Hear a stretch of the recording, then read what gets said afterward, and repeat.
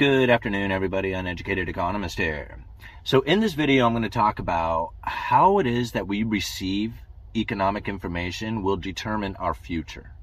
And now, when we think about economic information and how it is that we receive this information, what that information means to us, and what story we tell after we have received this information will begin to determine what our future will look like. It is very important to understand that when we receive information, it then goes into our subconscious and then begins to determine what kind of decisions that we make as far as the businesses that we start or the purchases that we make, the investments that we do. All these things will begin to change because of the information that the information that we are receiving today, and that information, how we feel about it and the meaning we give to it. Now let's think about lumber for just a second, because lumber was a really big indicator of a lot of economic activity as far as the robust housing market that was taking place at the time. It was showing a very minimal amount of inventory. It was showing a lot of stimulus coming out of the Federal Reserve.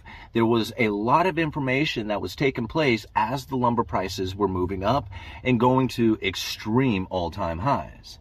Now, what ended up happening during that time and the facts that we are receiving and the meaning that we put behind it really starts to dictate what our future is going to look like. Now, we think about this for just a second.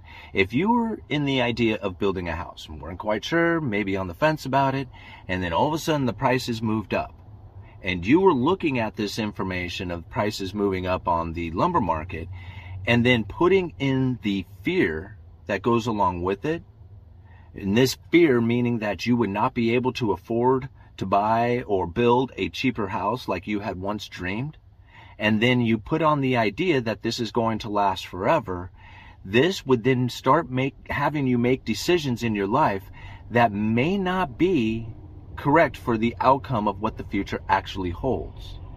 So what I guess I'm getting by this is, because we saw the lumber prices go up, a lot of people felt fear. And when you put this fear into it, now all of a sudden the emotion, the feeling that you get from it will be a belief. Right? We move it into a belief, and all of a sudden now we don't know what it is that we really want to do with our lives, because we had these decisions that we were going to make, or at least we thought we were going to make, based on the information that we had at the time. But when that information changed and it put some fear involved with it, next thing you know, we have a different belief that's going along with it. Put inside of it some facts, right? All of a sudden you get the information that's coming to you that is proving everything that you have just felt and believed.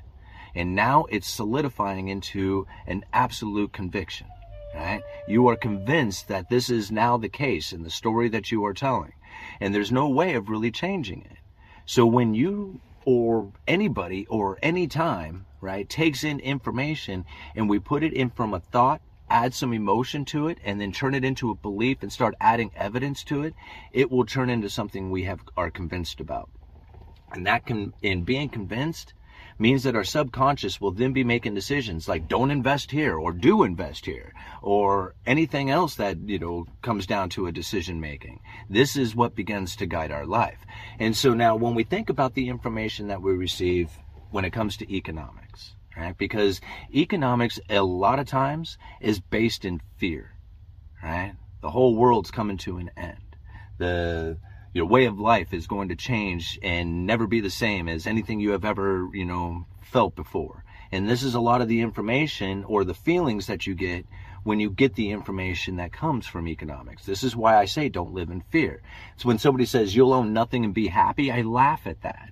I say, well, I already don't own nothing, right? I really don't, right? I'm buying a house and my material possessions are pretty minimal. I don't really own anything. What are you taking from me? Nothing, right? That's my attitude towards it. So the information I get, I don't live in fear, right? Some people say, you should live in fear. You have to live in fear. But then what you are doing is you're adding an emotion to this thought. And then if you put the belief inside of it, add a little bit of evidence, now you're making decisions that are based completely on fear. Instead, what you could be doing is taking the information and say, how is it that I use this for my benefit? When you need mealtime inspiration, it's worth shopping Kroger, where you'll find over 30,000 mouth-watering choices that excite your inner foodie. And no matter what tasty choice you make, you'll enjoy our everyday low prices, plus extra ways to save, like digital coupons worth over $600 each week. You can also save up to $1 off per gallon at the pump with fuel points. More savings and more inspiring flavors make shopping Kroger worth it every time. Kroger, fresh for everyone. Fuel restrictions apply. Another day is here, and you're ready for it. What to wear? Check. Breakfast, lunch, and dinner? Check. Planning for what's next and how to save for it? That's where Bank of America can help. For your financial to-dos, Bank of America has experts ready to help get you closer to your goals. Get started at one of our local financial centers or 24/7 in our mobile banking app. Find a location near you at bankofamerica.com/talktous. What would you like the power to do? Mobile banking requires downloading the app and is only available for select devices. Message and data rates may apply. Bank of America NA, member FDIC. Okay. And then take on the feelings of how this information would benefit you. Like, what would this information do if it was benefiting me? How would I feel about that? Right? Is this information going to put me in a place where I can get more money and then feel secure by my decisions as far as my investments go? Maybe that's the feeling I'm looking for, is this feeling of security that comes from the proper decisions that I'm doing with my money. Well, if I live in fear, you won't be making the proper decisions. But if you live in an idea of, I can use this information to benefit me, then guess what? Your subconscious is going to say, hey, yeah, we can do this. We'll figure this thing out. We don't have to live in fear. We can live in the fact that this is good information for us and know how to use this information for our own, capabilities of benefiting ourselves, right? Or whatever it is that you have planned, whether it's, making money or getting in a relationship or getting a decent job or moving, to a new location. It doesn't matter what it is, right? You have to take the information and put the feeling behind it that this is how I want this information to make me feel. Right? I want it to be used as information that is going to make me feel secure, or it's going to make me feel like I'm making the right decisions with my investments, or making the right decisions as far as my, career decisions, or whatever it is that's going on out there. Once we have that belief, then let's put evidence towards it.